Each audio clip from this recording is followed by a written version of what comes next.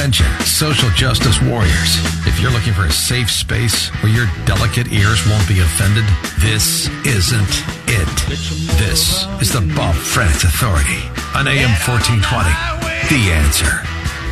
Looking for adventure. 10:08, hour number 2 is underway. We're going to forego the traditional Reagan open to the hour so that we have a little bit more time with our good friend who joins us now on this Tuesday, the 16th morning of the third month of the year of our Lord 2021. And I, of course, refer to Peter Kirsanow, member of the United States Commission on Civil Rights, former member of the now defunct 1776 Commission. He is a Cleveland attorney, is the host of the Kirsanow Report. He writes for the National Review and manages a law practice on the side. Peter, good morning. How are you, sir? Bob, doing pretty well here. It's just 328 days to the Super Bowl, and sometime between now and then, I'm going to play at least one play for the Cleveland Browns. You know, I was looking at all of the free agent signings yesterday as the free agent period got underway, and I kept checking for Kirsanow on the wire there to see if he was picked up by the Browns. And I didn't see anything yet. Are you? It's a signing bonus issue. Yeah, it's a signing bonus issue. I'm looking at 7 figures. They're still looking at 6. You got to know your value. You've got to know your worth, right? That's one of the most important things in the world. Know your worth and don't take a penny less. There you go. Hey, Pete. In all seriousness.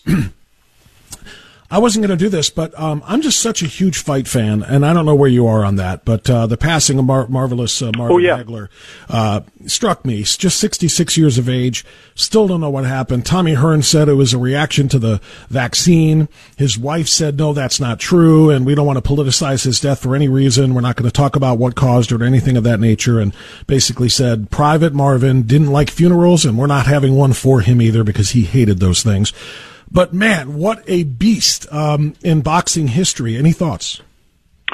Well, I watched so many of Marvin Hagler's fights and Thomas Hitman Hearn's fights and Sugar Ray Leonard fights, and in fact even ran into Sugar Ray Leonard in, of all places, a 7-Eleven in Maryland shortly after he fought one of his classic fights against, I think it was the Hitman Hearns. I don't even remember now. It was back in, 35 years ago.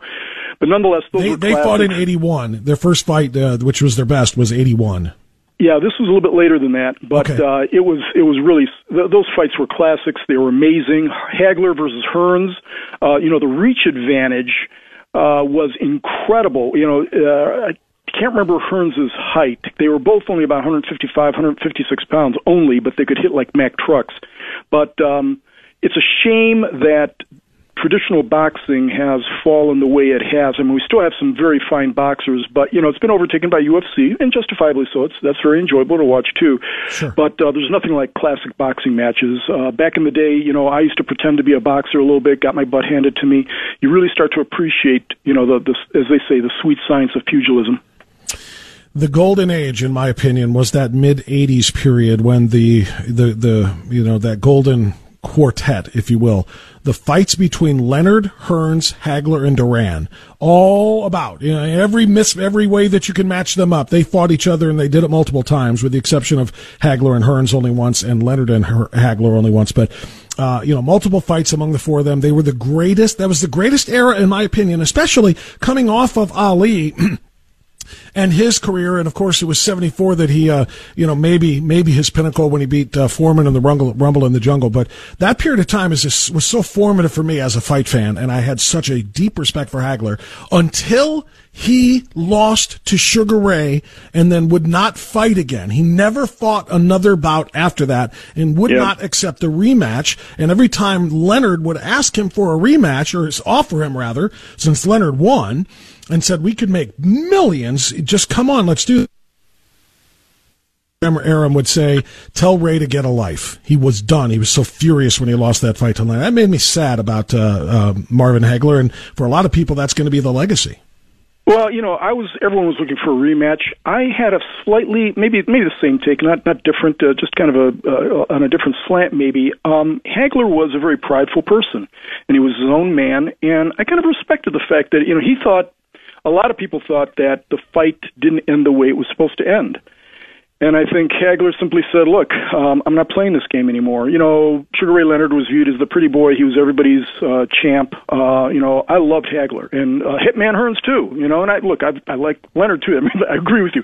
It was a golden age of boxing. For me, the golden age of boxing, there were a couple of golden ages. I mean, you take a look at the 1950s to early 60s, take a look at the late 60s with the advent of Muhammad Ali, and then you had Frazier. The Frazier fights, Norton, those were classics. Thrilla Manila. I mean, some of those can't be replicated. But I wish it would return again, because I think the world of sports has lost a lot without boxing being first and foremost in the pantheon of American sports. Yeah, I mean, it was something, and we'll wrap it here because we got more important things to get to. But Pete, it was something, when the heavyweight champion of the world carried with it something that you can't describe. I mean, I remember, I was a child, so I shouldn't say I remember it. I look back on it and the way things were when Muhammad Ali had his title stripped because he wouldn't go to Vietnam. And, then Joe Frazier's the champ, and then, Ali's reinstated and he wants his title back. It meant so much to people. It was like a big societal thing. Who's the heavyweight champion of the world now? If you ask, 1,000, males our age or even, in the 20 or 30 year radius of our age right now, who the heavyweight champion of the world is, they won't know. They won't have a clue, who the champion or champions of the multiple belts are now. And that's, I don't know. I lament, the passage of that golden era. Yeah, I agree. Okay. Let's get to more important issues. So Case Western Reserve University, you wrote, for National Review, has gone woke. And by going woke, they have gone anti-white. And they are not shy about it. They are celebrating being anti-white. Tell us what happened. Well, this is peculiar. I was contacted by some Case students who were alarmed by this, and it strikes me that so many deans of various law schools, universities, are completely oblivious to the fact that, many of the things that they're doing are viewed by all students, but especially white students, as being, quote-unquote, unwelcoming. The current rage is to be welcoming and inclusive. And how inclusive is it when you are telling directly a certain group of students that there are too many of them there? And that's basically what they were saying. They were championing the fact, these two co-deans of Case Western Reserve Law School had sent an email around to all of their students lauding the fact that, pursuant to a study conducted by a professor at the University of Dayton Law School, by the name of Vernelia Randall, that they ranked, meaning Case ranked 144 out of 200 law schools in terms of excessive whiteness, meaning that they were ranking really low on the number of overall white students at the university at the law school compared to other law schools. And they were, proud of that fact. Now, to say it's tone deaf is probably the least pejorative thing you can say about this. There are so many levels to this that, you could spend the next several hours to unpack it. But first of all, this is a law school. Not to say it excuses any other school if they engage in similar conduct, but again, the presumption is that a law school understands the law and also understands offshoots or consequences related to the law, particularly with respect to the law of discrimination. And indeed, academia is suffused with diversity, equity, and inclusion these days, and yet they were completely oblivious to the fact that saying something like this would have an adverse effect on many of its students. I mean, it gets tiresome, Bob, to do the old gymnastics of substituting a race to determine, what the tone of a particular comment is. Right. But if you were to say, or if a dean were to say, hey, great news, guys, we are very low on the ranking of excessive blackness. In other words, we don't have too many black students here. Isn't that great? That's wonderful. It would be a national firestorm. A national firestorm, as is evidenced by another article that I wrote just recently with respect to what happened at Georgetown Law School, where a professor was fired there for comments that were perfectly innocuous and frankly factual, but you're not allowed to acknowledge facts anymore these days. But nonetheless, getting back to Case, it did have an effect on their law students. It will continue to have effect on their law students. And what Case said was, or not Case, but the researcher, again, another professor of law, who had put together this survey said that, well, if you have an excess number of white students, then that school is not preparing its students for a diverse marketplace. In other words, saying that whites apparently can't represent properly persons of color. Well, is the obverse true? Can black or Hispanic or Asian law students represent people of a different race than they? Of course not. Well, it's truly astonishing. The tone deafness, I think, struck me more than anything else.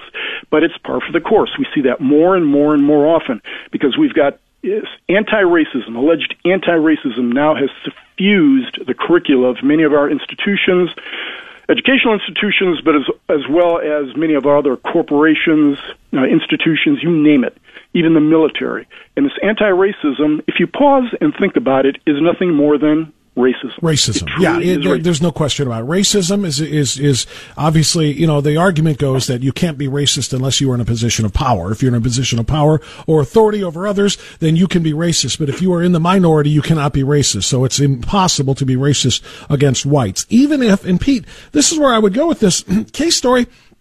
If I'm a white law school applicant at Case Western Reserve and I get rejected, I can't tell you how fast I'd come to find an attorney to say, I guarantee you that I have been discriminated against because they have made it public that we desire to be less white. We want to have as many black law students as we have white law students because that would bring equity. And that's what their goal here. So it's the opposite of affirmative action. Well, not opposite. It's to another level, perhaps.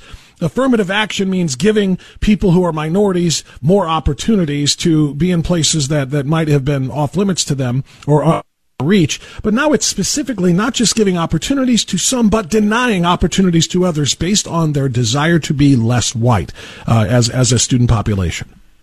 What's interesting about this, Bob, is that we singled out Case because they had the bad judgment of sending out such a blatant email like this that was circulated. They publicized it, right. Exactly. But you can be sure that at many other law schools, maybe they were a little bit more circumspect about it, but they made it known if they were ranking in the bottom in terms of whiteness to their student body that, hey, look what we're doing. We don't have too many of those pesky white people around. We've got a lot of people of color here.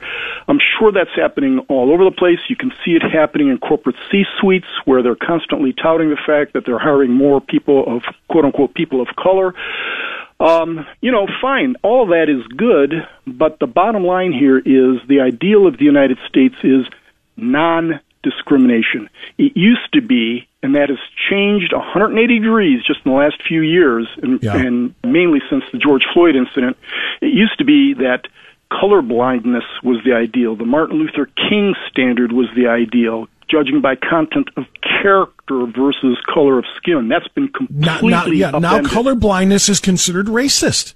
You have to be color visioned. If that's the opposite of colorblind, you have to be color visioned. You have to see color and see it for its disparity, its inequities, the problems because of it, etc. And if you say you're colorblind and you see everybody the same way, which used to be the goal, you are a racist. It's impossible to understand, but it's real. Peter, stay there. We'll talk more about this, including the Georgetown story that you mentioned, coming up on AM 1420 The Answer.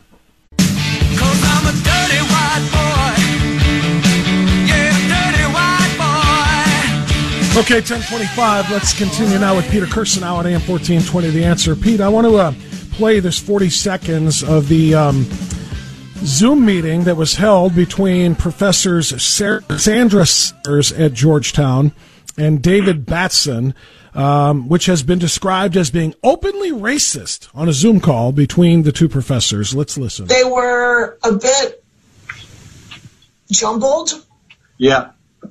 It's the best way I can put it. It's like, okay, let me reason through that, what you just said, kind of thing. Yeah, right. Unfortunately. And you know what? I hate to say this. I end up having this, angst every semester that a lot of my lower ones are blacks.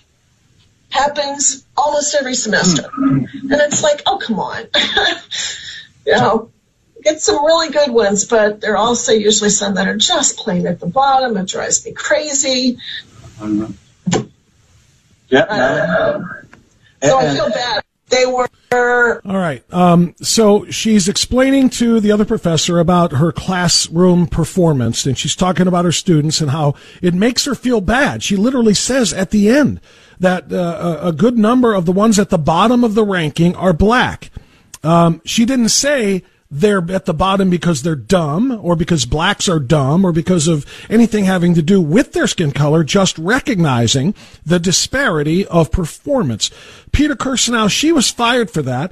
And the update to that story, which I don't know if you followed up on or not, is the professor who was listening to her, Batston, was forced to resign because he failed to correct her. He failed to say to her, why are you saying that? That's not true. It can't be. She didn't even say anything except here's the way my classroom breaks down. The ones at the bottom are oftentimes my black students. And as you wrote for National Review, I guess stating that fact is a racist thing to do. Go ahead. Yeah, increasingly that's becoming the case. You can't cite facts. You can't acknowledge realities or facts. And virtually every professor out there understands a stark reality. And there's a host of reasons for it, starting with, I mean, you can talk about family formation, you can talk about substandard schools, but the evidence has been plain for a half century. There's tons and tons of data on this, and in fact, everybody knows it, that black students aren't performing as well as white students or Asian students. And it's by a significant margin. It's not even close. And it happens at almost every grade level, whether it's, K through 12, whether it's college, whether it's postgraduate studies, law schools. The disparity is significant. It is not small. Would that it would be so that it was small, but it's significant. And rather than address the reasons for such disparities and help black students along, or any other students who are doing poorly, what we're doing is simply wrapping the knuckles of those who dare to notice that these things are happening. Until you notice and articulate the problem, you're not going to do anything to rectify it. You're not going to be able to figure out or diagnose what the problem is and how to make it better. But instead, these people are being silenced, and an example such as that of Sandra Sellers, who is the person speaking, being summarily terminated like this sends a clear message to everybody else. Keep your head down. Do not recognize the problem.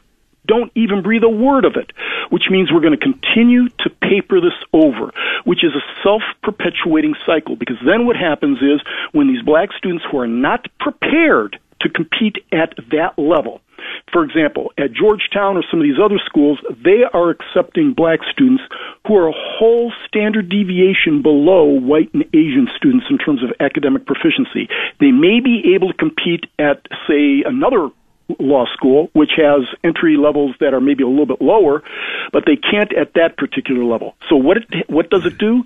It causes more black students to fail, and then that is of itself touted as evidence of systemic discrimination. Bingo, right. And it's then a self-perpetuating cycle.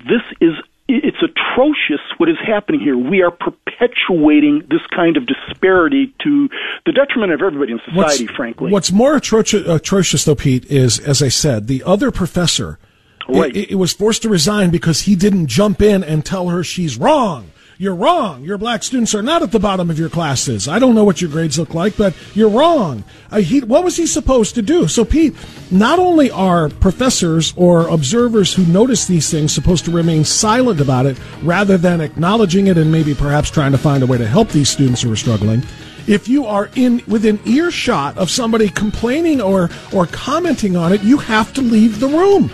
Disconnect your Zoom call. She's talking about black students. I'm out, because if I hear it and don't publicly object to it, I'm canceled too for listening. Think about that. For listening. That's the whole thing about anti-racism. Now you must, even though there's no evidence, this person, I think you just properly articulated it. Sandra Sellers appeared as if she was very troubled by this. She wishes it wasn't the case. But because he didn't come out and call her a racist, he's gone too. Compelled speech is just as bad as suppressed speech. And he was compelled to say something to her that he didn't, and now he's fired for it. Unbelievable. All right, 10:31. Back with Kirsanow right after this. AM 1420, The Answer. It's a dead man's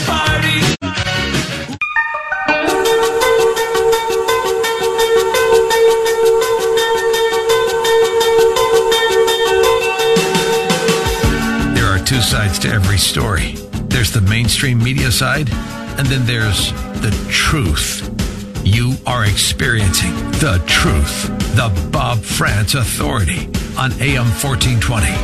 The Answer. Yes, indeed, you are experiencing the truth according to Kirsanow, who stays with us now on AM 1420, The Answer, to talk about a host of issues. And I was going to go right to Biden here, but I didn't want to make the last half hour of the program full Biden. You never want to go full Biden, right, Pete? So that's a bad thing to do. I will go Biden for part of this remaining segment of the show. But, Pete, I want to stay on the issue of anti-white racism.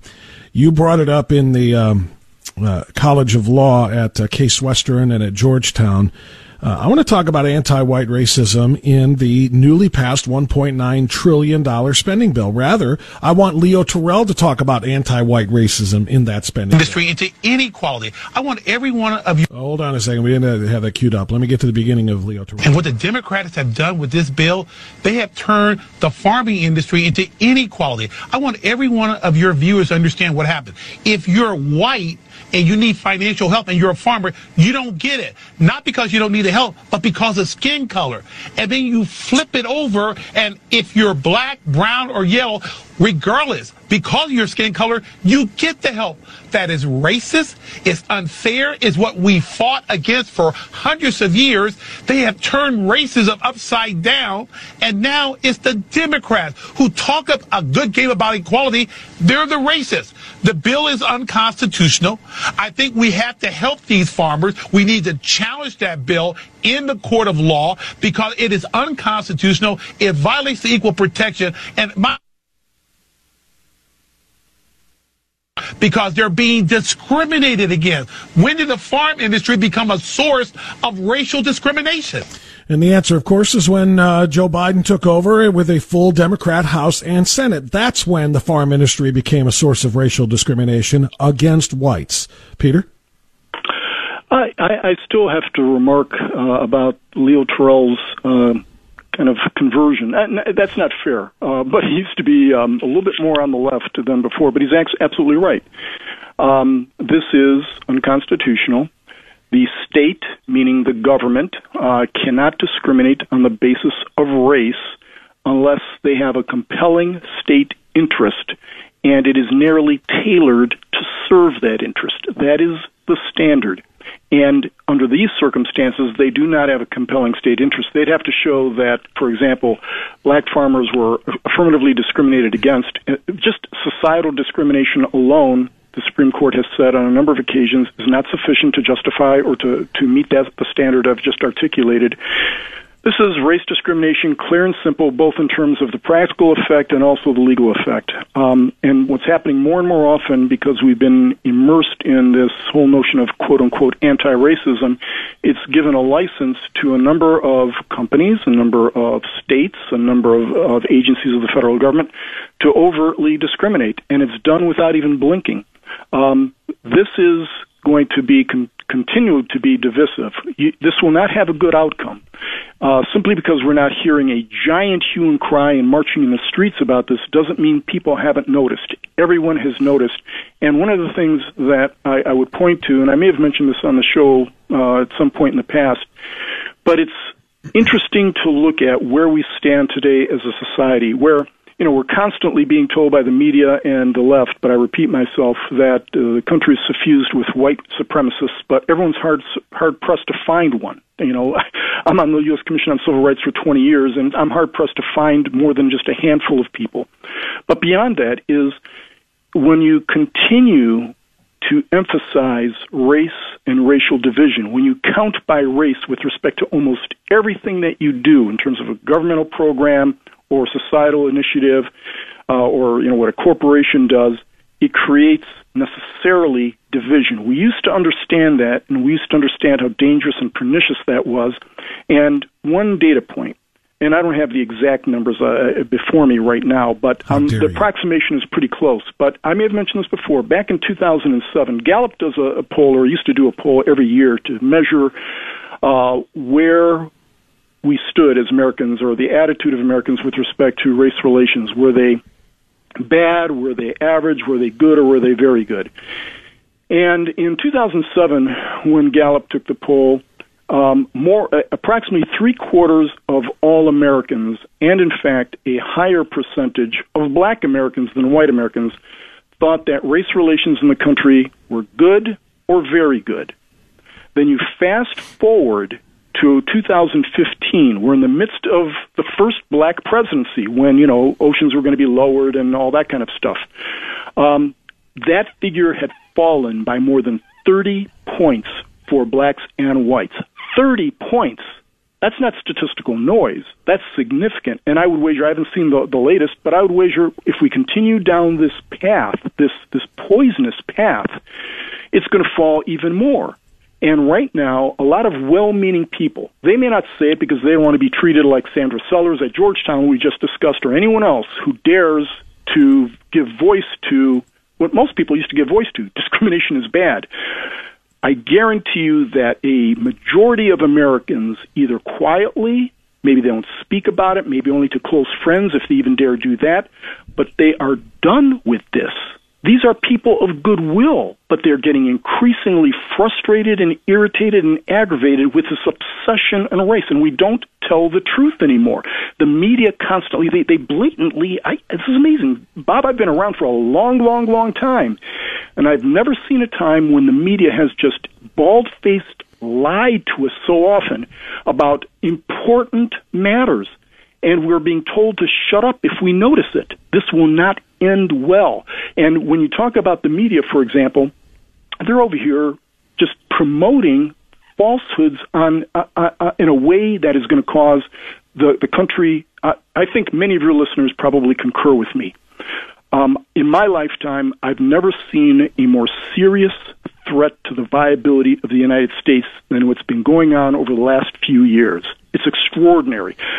Americans, and especially American kids, are being told to hate their country. They're being told lies about their country, and never before in history has a country told its populace that it is an awful country and had it have a good outcome. It never happens, and we're not going to be insulated from that.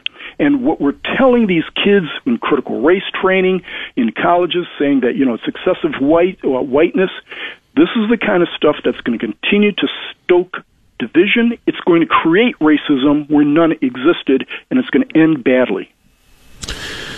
Pete, I wanted to move on to Biden stuff. It's kind of Biden anyway, what you're talking about, but I want to give you this other one. Maybe you've seen this. Have you heard about it? What brought it up to me is when you mentioned the first black president a few moments ago.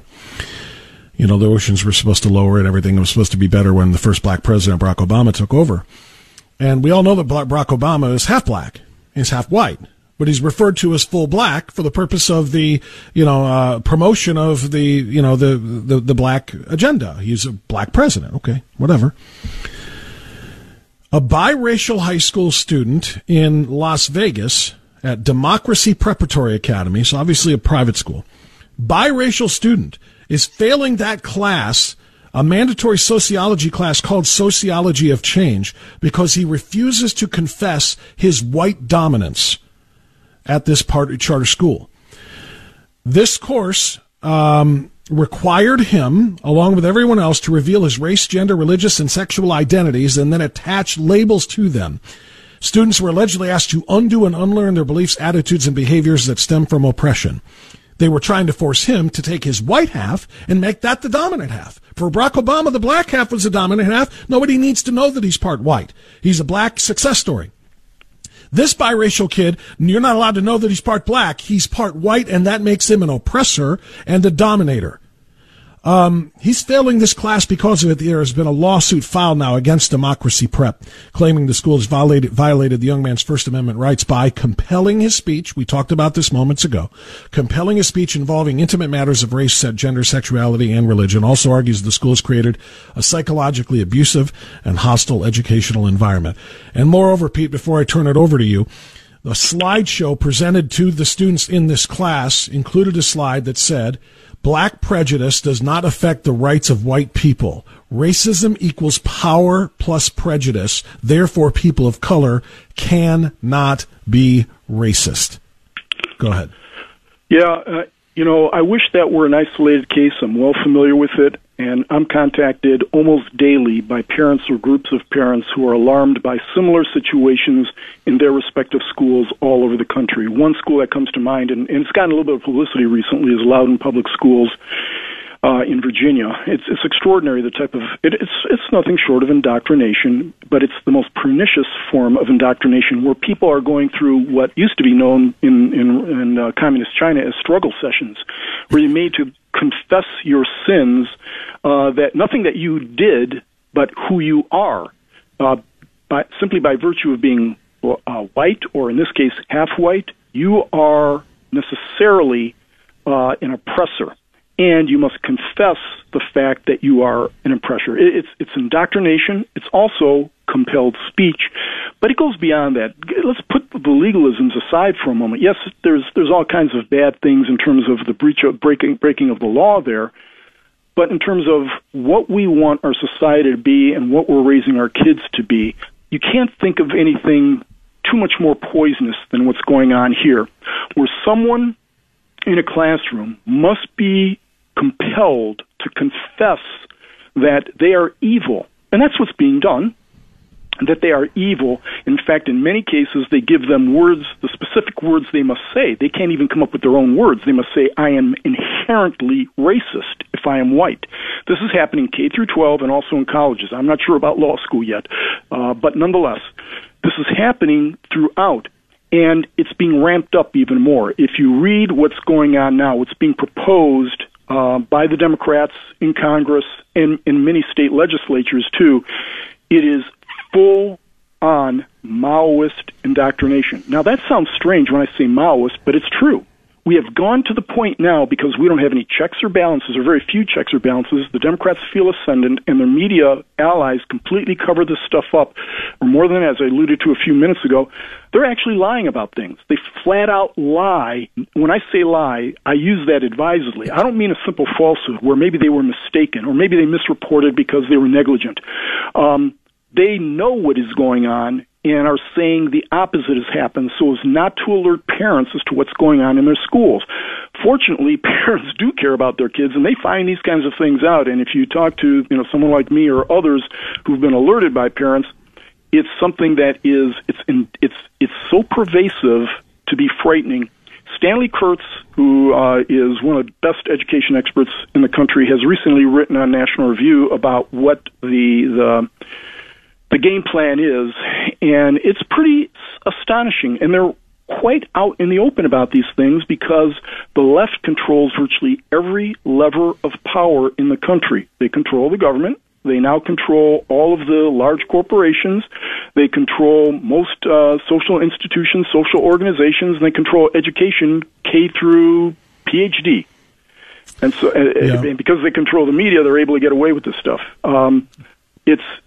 Your listeners know that we are at a fulcrum right now in this country, and if we don't fight vigorously, we will lose it. And I'm usually an optimist, Bob, and I still remain an optimist, but this is a challenge I've never seen before in my lifetime. That includes any wars that we fought during my lifetime, and going back in history, foreign countries could never defeat us. It was always said that we could only die from within, and it's happening before our eyes. Yeah, Pete, I'm an optimist, too. I'm very confident, in fact, and I'm confident that we are losing this republic. Pete, and by the way, in addition to everything you just said about that story and then the larger picture that it represents, I can't let that go without continuing to underscore the fact that this was a biracial kid, not just a white kid. He was half black, and that part was ignored so that he had to focus on his white dominance and white oppressor status, white supremacy, white privilege, etc. His black half was ignored. When it comes to Barack Obama, only his black half is noted and celebrated. The other half is ignored. That is pretty doggone convenient when you're talking about what they're trying to achieve. One final segment to come. I've got another issue for Kirsanow to discuss. He's going to stick with us for the whole... Hey, instead of going full Biden, we went full Kirsanow. How about that for the entire hour? I would say go full Kirsanow if and when you can, and we'll finish it right after this.